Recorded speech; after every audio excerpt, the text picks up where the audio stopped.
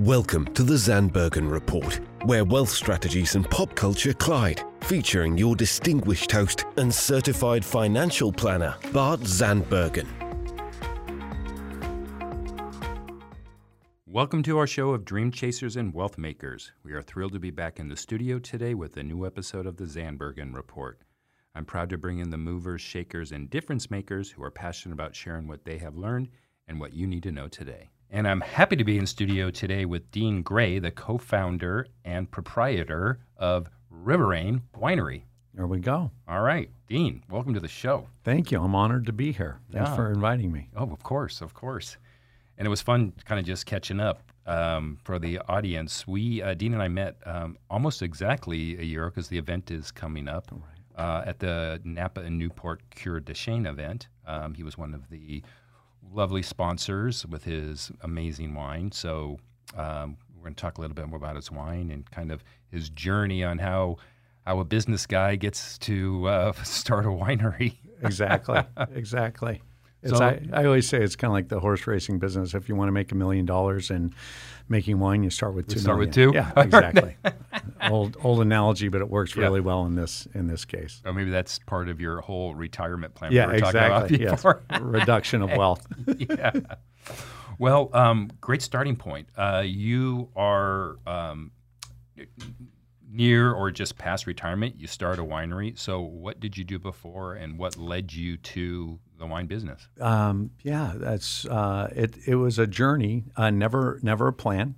Did a lot of business plans in my life, but never intended to be in the wine business. But through graduating Cal State graduate from Northridge, and ended up working in consumer products for Procter & Gamble out of college. So that launched me into what turned out to be a successful 35-year career in consumer products. So nothing sexy. I always say selling toilet paper and spaghetti sauce and peanut butter and the things that people need every day. Yeah. And you forget how many ways there are to make a living. But that launch into consumer products actually ended up helping me launch a second part of my career with Advantage Sales and Marketing, which is an Irvine-based company. And we're basically a food broker that represents Fortune 500 food companies, and took that company from about a $30 to $40 million Southern California food broker to a $4 billion company nationally. Wow. So that's where I spent my last 20 years of my career. I always say living on United Airlines. I usually had,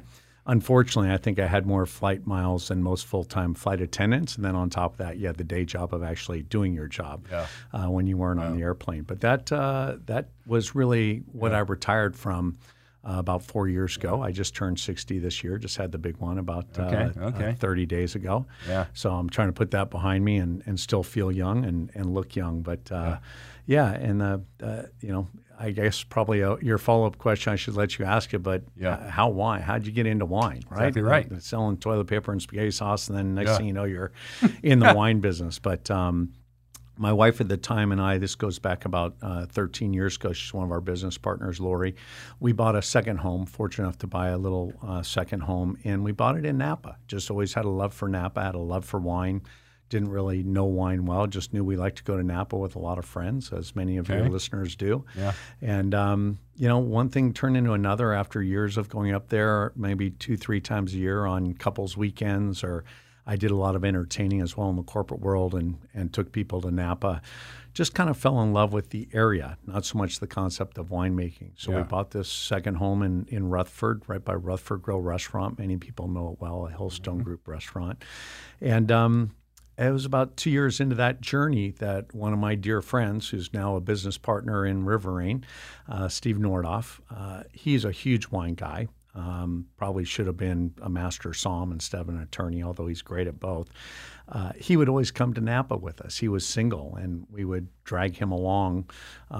Lori even said to me a couple times, "Can we ever go to Napa without Steve? He's always like in our suitcase." But he loved Napa that much. And through Steve and his connections and his love of wine, we got to know a lot of people in the industry up there. And one thing led to another.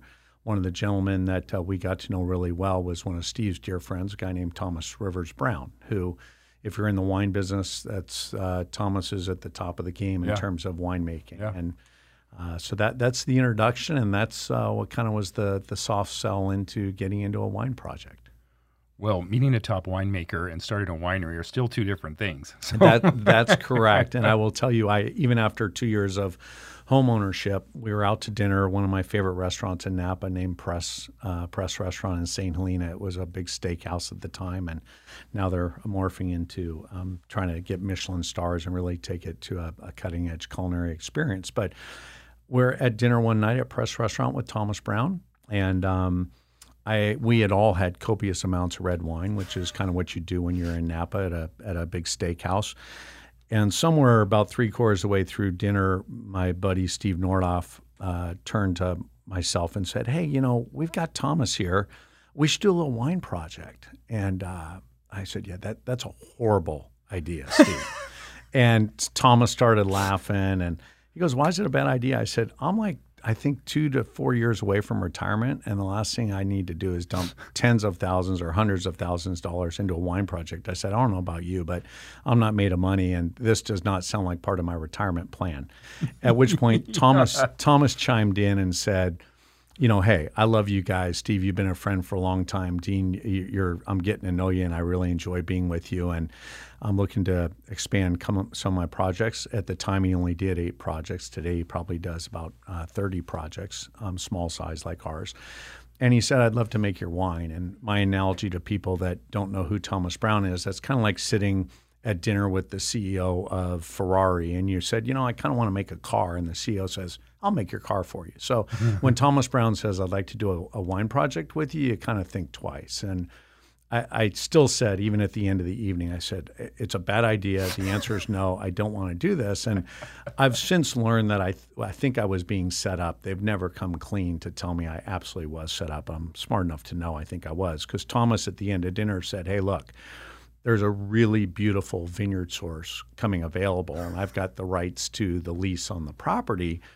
And if you're even considering this at all, we should go walk the vineyard and just take a look at it and talk a little bit more about this when we haven't had 74 glasses of red wine each." So I agreed to do that as we climbed into an Uber, and Thomas said, "Okay, we'll meet you there at 10 o'clock tomorrow morning." So that's why I feel like I was set up. Yeah, because this was not like, "Oh, we'll call you in a month." And so long story short, the next morning at 10 a.m., we walked this beautiful vineyard called Tench Vineyard in Oakville, right next to Screaming Eagle. Okay. The vineyards literally touch Screaming Eagle. I'm like, "Well, I know what Screaming Eagle is. That's $2,000 a bottle. How much is this going to be?" And so we set our sights on about a 3-acre parcel. And Thomas has controlled the farming. Our first vintage was 2011. We were pretty much exclusively cab and jumped into a little Syrah, which is a wine lover's wine. We don't make Syrah anymore because I'm in charge of selling, and Syrah is a tough sell. Mm-hmm. So we've replaced Syrah with Pinot, which is a beautiful wine. I think you've shared. My favorite. Bart, that you've had that. And then we also make a Sauv Blanc. So that's a long answer to, we can talk more about the wines if you want, but that's a long answer into how we fell into this business. But here we are. Our first vintage was 2011, and we're sitting in front of you at talking about our 2022, 21, and 22 wines. Okay, for some reason I was thinking it was more recent, but this was 11 years ago? Yeah, 12? so it was 11. Yeah, we just we didn't do anything fancy, but we kind of just celebrated our 10-year anniversary as a small company and a little winery. So. Wow. Okay, little winery. What's your production? So we make, call it 800 cases. Okay. And about 400 of that is our flagship, which is our Cabernet.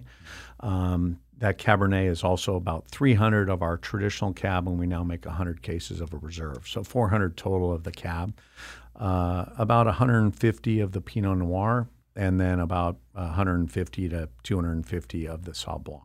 Okay, a couple of questions. What constitutes in your winery a reserve? That's a great question. I'll try to give you a shorter answer than I normally give on that, because Thomas came to us was 6 years into the project, 2016, and said, "I think it's time to make a reserve." At the time, our cab was scoring very nicely. We were getting some 97, 98-point scores. Tench Vineyard was gaining some notoriety. Russell Bevan, who's a famous winemaker, also makes some wine out of Tench Vineyard. So Tench was getting established. And Thomas said, "I think it's time to have a reserve." And I said, "Great idea. I love it. Where are we going to source the fruit for the reserve?" Yeah. And Thomas, as he does numerous times, looks at me like I'm a complete idiot. He goes, "Right from here. Tench Vineyard, right here." And I'm like, okay, well, I'm somewhat new at this still. I'm 5 or 6 years in it. I'm not the smartest guy in the world, but how are we going to make a reserve from the same grapes we're making a regular cab? I'm not here to screw our consumers and just slap a reserve label on it and charge more. Yeah. What are we going to do to make it different? Because last I checked, the fruit's the same. And and so I got my brief education, which was basically our 3-acre parcel does have elevation change to it. And we do have different soils within the 3-acre parcel, which I did not know because I'm not a farmer. Okay. And we're right off Silverado Trail, so we have a much rockier soil at the top end of our 3-acre parcel than we do down towards what I'll call the shelf or the valley floor, if you will. And then on top of that, Thomas can harvest differently. So he may pick a little different. He may let the reserve hang a little bit longer. But I will tell you that the most significant difference between our regular cab and our reserve is going to be barrel selection. So all our wines are made in French oak barrels, which are by definition the most expensive. You can use a lot of different oak barrels from around the world to make wine.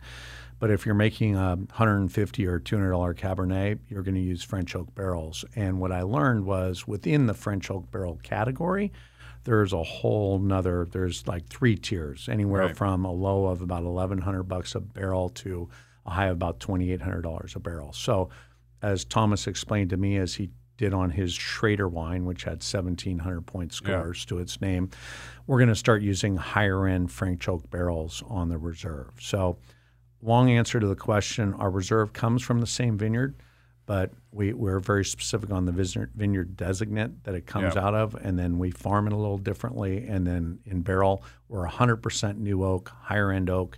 In our regular cab, we're about 75% new oak, 25% neutral. Yeah. So that's the main variation. Okay, great. That was a great explanation.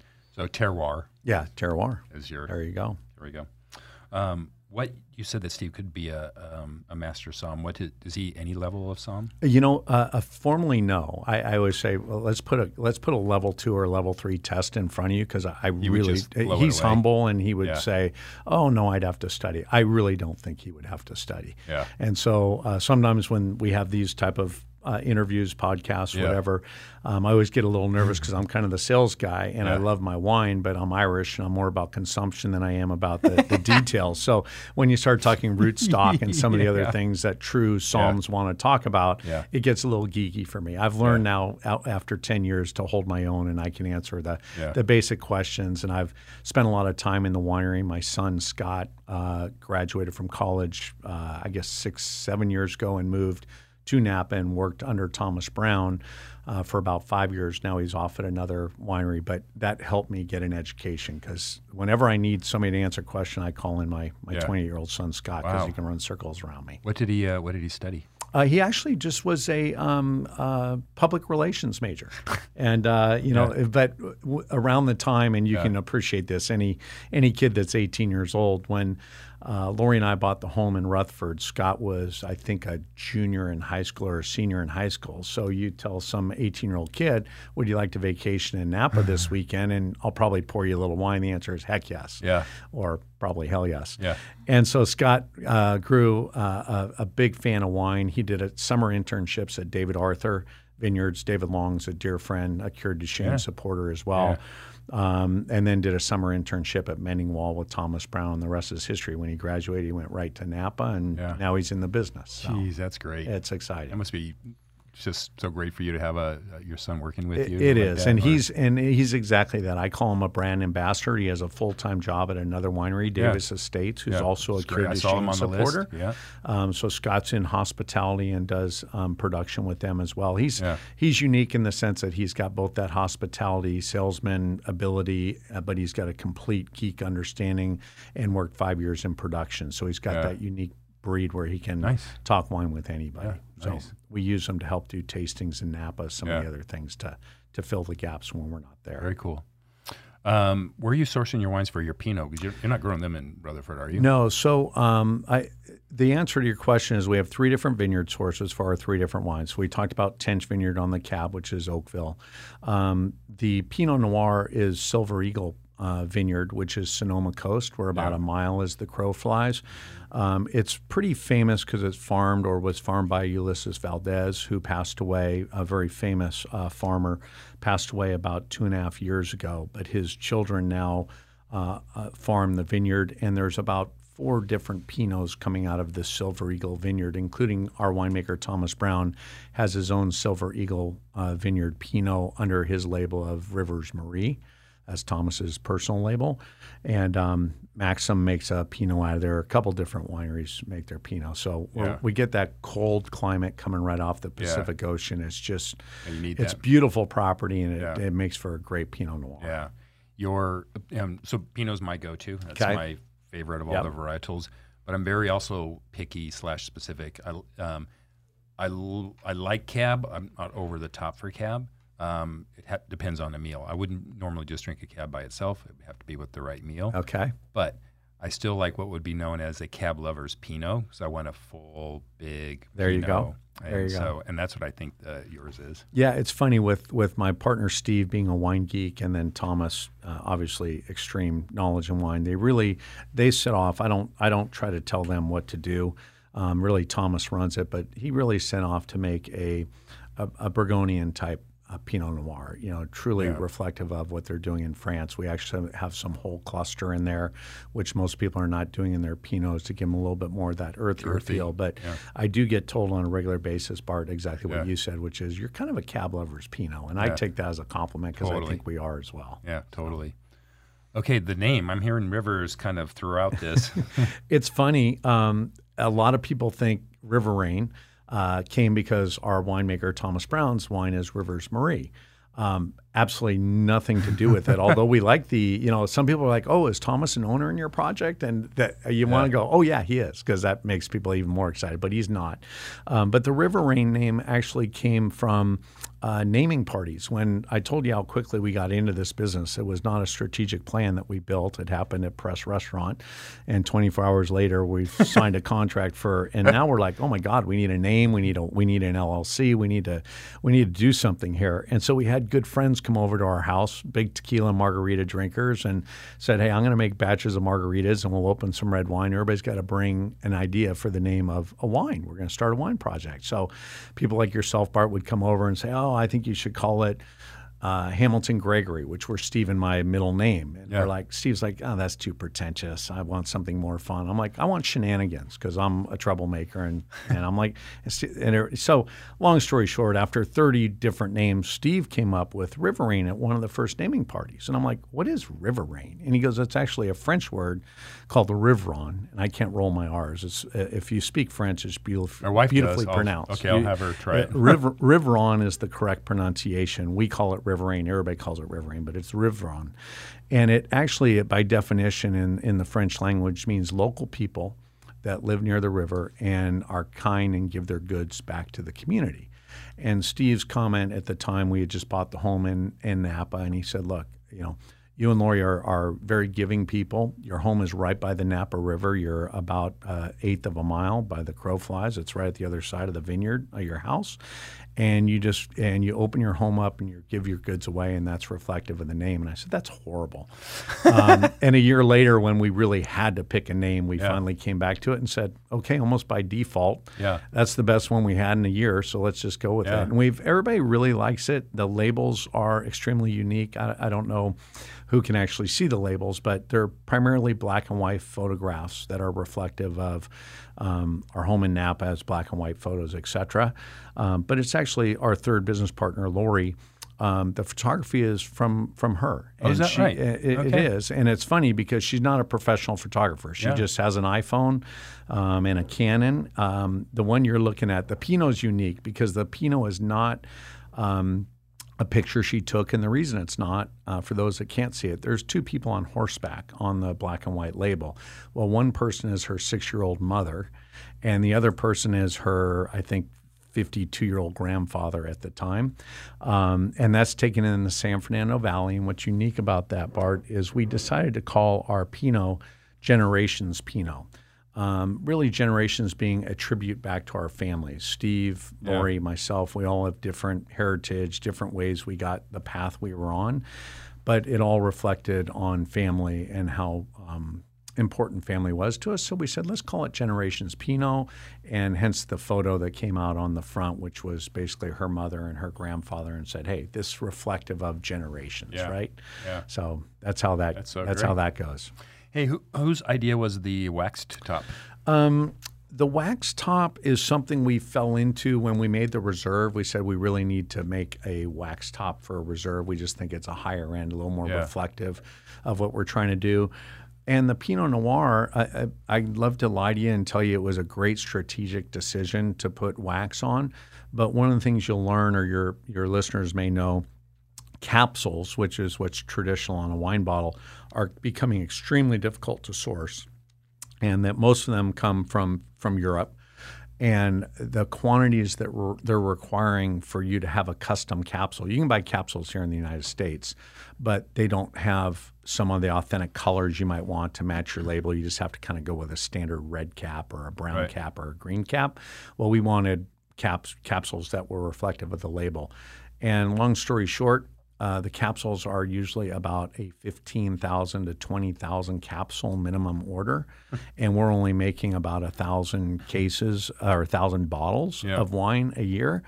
And so you're talking about a 10-year supply, and God forbid your bottle source changes during those 10 years, the capsule no longer fits. So we just decided to go to wax on our Pinot Noir. And our Reserve, we're considering going to a wax just because we like the look of it. A little bit more labor intensive. You have to send it out to a third party to wax them, et cetera. But they really are cool. And within wax, a lot of people are probably cringing that have wax bottles in their wine cellar, because you can end up in the emergency room cutting off your finger trying to open wax bottles. We used a super soft wax that literally you can just pull the cork right through the wax. You don't have to cut the wax.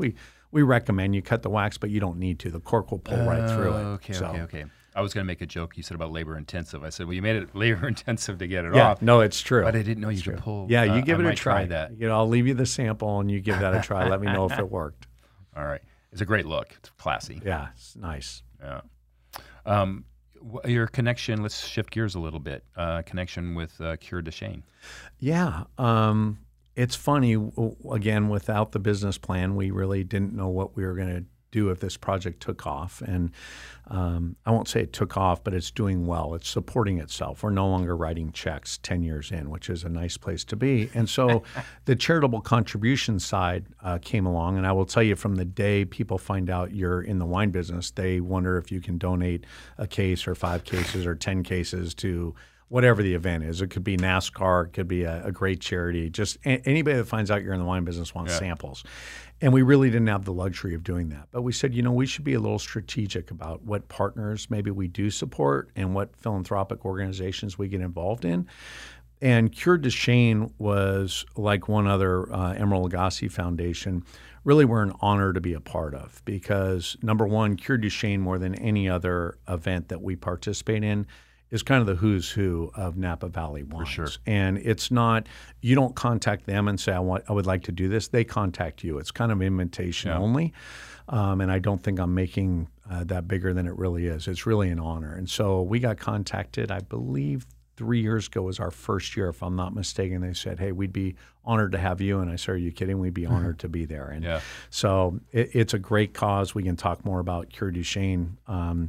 I think you mentioned you had maybe a podcast with the director. Just recorded yesterday. Yeah, so she was great. But we're honored to be a part of that. And again, it's hard for a 700, 800 case winery to really, we don't donate millions of dollars. We try to donate some experiences to these events. So we'll donate some VIP tastings in Napa, or possibly a stay at my home up there, and some things like that, or a catered dinner down here, since all 3 proprietors of Riverain actually are really Orange County based, from Newport Beach to Laguna Beach. We have a lot of nice restaurant support here on the California coast, and so we'll do dinners here locally as well as in Napa. Oh, great.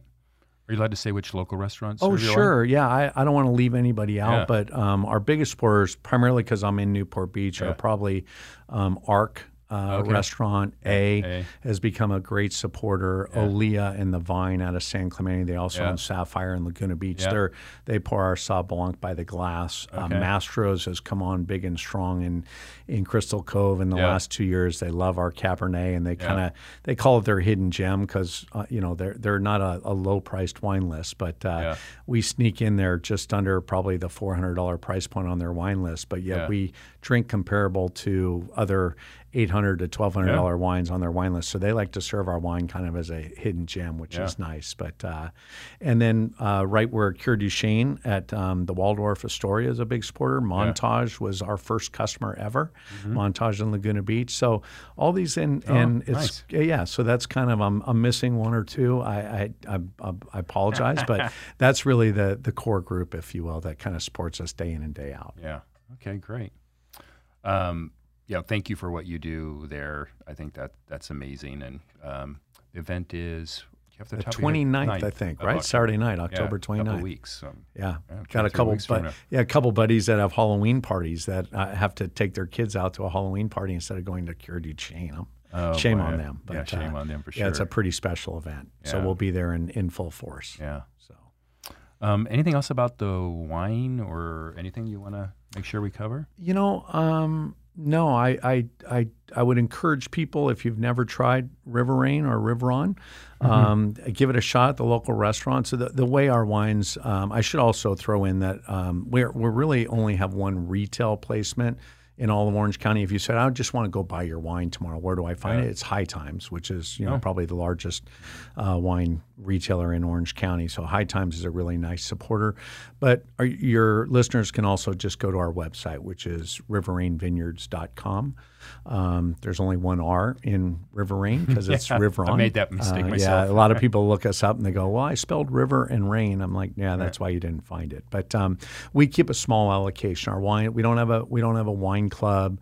We don't send out wine twice a year, whether you want it or not. That's a great business model. The gift that keeps on giving. Let me get your credit card and ship you wine you don't want. But our wines, basically, we release all our wines once a year, each wine, and you have an opportunity for a 3 to 4 day period to buy your allocation. If you don't want to buy it, we think somebody else might want to. And so there's no forced agenda. We don't kick you off our mailing list if you don't buy, but we have enough interest. And we do have a little bit of support from outside California as well. When you only make 800 cases, you don't have enough to be in national distribution, but we're strong in Florida and a couple other markets that are just nice supporters. Yeah, so I love the allocation model. I'm on a number, and I'll be on yours in the next hour. There's something about I don't care if it's the wine business, clothing, cars. When you tell somebody they can't get it, all of a sudden their desire becomes much stronger, right? Yeah. Going back to your dating days when somebody told you that really pretty girl in the bar is not available, she just became even more attractive. And wine is kind of that way. When you're on an exclusive mailing list and your buddies can't get it, but you can, they're like, I want to get that. How do you get that? So we're not quite there. I don't want to put us in that camp, but we're getting close. Our reserve, where we only make 100 cases, we sold out. We released it 2 months ago, and we sold out in 3.5 hours, which is pretty exciting. We dreamed of that. You hear about that from the Harlans and the Bonds and the high ends of the world, the Schraders, et cetera, but we never thought we'd be there. Now, if we make 1,000 cases and sell out in 3 hours, that'll really be a story. But it's just nice to be able to be in a sold out position. Yeah. Well, Dean, looks like you're going to make your retirement after all. Yeah. We're going to get there. All right, we've come pretty close to the end of time, and I always have the honor of asking my guests the final thought question, which is, what is your ultimate lesson learned? And I'm going to say, in your case, just in life. You've had quite an evolution in what you've done and experiences. I have. I'm reinventing myself again, as you and I talked off microphone. I'm now single, went through a divorce. And so I would just say my key word in life that I try to instill in my kids, et cetera, is passion. I kid with my youngest son, Scott, who I mentioned earlier. he always thought that in my mind he had to be a CEO or a president of a company to be successful. And I said, no, you've got me read all wrong. And we still have this debate. I said, I don't care if you want to be a barista at Starbucks. I don't care if you want to pump gas at Chevron. I don't care if you want to sweep the parking lot. Just be the best there is at it. Yeah. I mean, just apply yourself and do it with passion. So whether it's a relationship, whether it's a business, go all in and show people excitement, care about people, and give back. So that's it for me. That's great. That's a good one. And I just actually had an idea, Danielle. So in about a month, we do our holiday wine tasting show, and we talk about wines for getting ready for the holidays. I'm going to save minimum this one for that show, because I actually love Pinot Noir with my turkey. There you go. So, well, I thought this was going to be your, can I get 2 or 5 cases for free, just like everybody else? No, I'm teasing you. I would like you to drink that one I left with you before that, and I'll get you another one for your holiday show. You're very nice. Because I did mention to you we're coming out with the 21 vintage, and I'll get you a bottle of that as well. You can try them side by side. You twisted my arm. Yeah. Thank you for the time. I really appreciate it. Thank you for the time. Thanks everyone who had tuned in. We look forward to being in studio next week. Cheers. Awesome. Tune in next week for the latest edition of the Zandbergen Report, Tuesdays at 2 p.m. Catch up on our recent shows by visiting podcast.bartzandbergen.com. The Zandbergen Report is also available on iTunes, iHeartRadio and Spotify. Interested in being a featured guest on our show, or have a question you'd like to hear us answer? Email podcast@bartzandbergen.com. The contents of this podcast episode do not constitute an offer of securities or a solicitation of an offer to buy securities, and may not be relied upon in making an investment decision related to any investment offering Access Wealth Management LLC, an SEC-registered investment advisor. Access does not warrant the accuracy or completeness of the information contained herein. Opinions are our current opinions and are subject to change without notice. Prices, quotes, rates are subject to change without notice. Generally, investments are not FDIC insured, not bank guaranteed, and may lose value.